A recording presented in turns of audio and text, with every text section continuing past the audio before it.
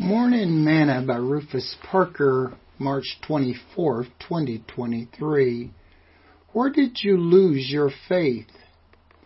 And the same day, when the evening was come, he said unto them, Let us pass over to the other side. And when they had sent away the multitude, they took him even as he was in the ship.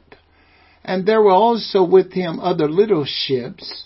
And there arose a great storm of wind, and the waves beat into the ship, so that it was now full.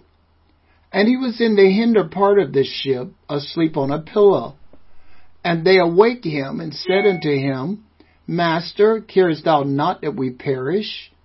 And he arose and rebuked the wind, and said unto the sea, Peace, be still. And the wind ceased, and there was a great calm. And he said unto them, Why are you so fearful? How is it that you have no faith?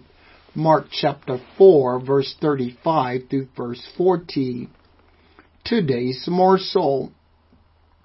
When most people first come to God, they become excited about their new way of life, way of living, and their faith in God. But over a period of time, they may lose their zeal and their faith may even falter. This was true with Jesus and his disciples.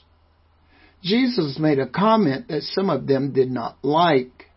Scripture says, From that time many of his disciples went back and walked no more with him. Then said Jesus unto the 12, Will you go also away? John chapter 6, verse 66 to verse 67. Sometimes it is easy to lose our faith if we do not make up our mind to serve Jesus and become committed. If we aren't careful when someone says something that we do not like, or if they do something that we do not understand in the church, it can cause us to become upset and begin to lose our faith. And the reason we may lose our faith is because we are focused on people and not on God. If we do not retain our strong relationship with Jesus, it makes it easy for Satan to use us to deter us and destroy our faith. Are you feeling faithless today? Take a moment, stop, and reevaluate where you lost your faith. Did you get angry at someone and walk away? Did someone do something to you that caused you to lose it? Just where were you? Sometimes it may be painful for you to return to the location to regain what you've lost.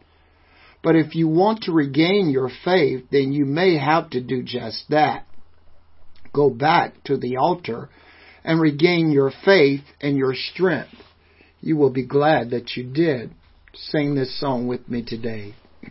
Take me back, dear Lord, to the place where I first received you.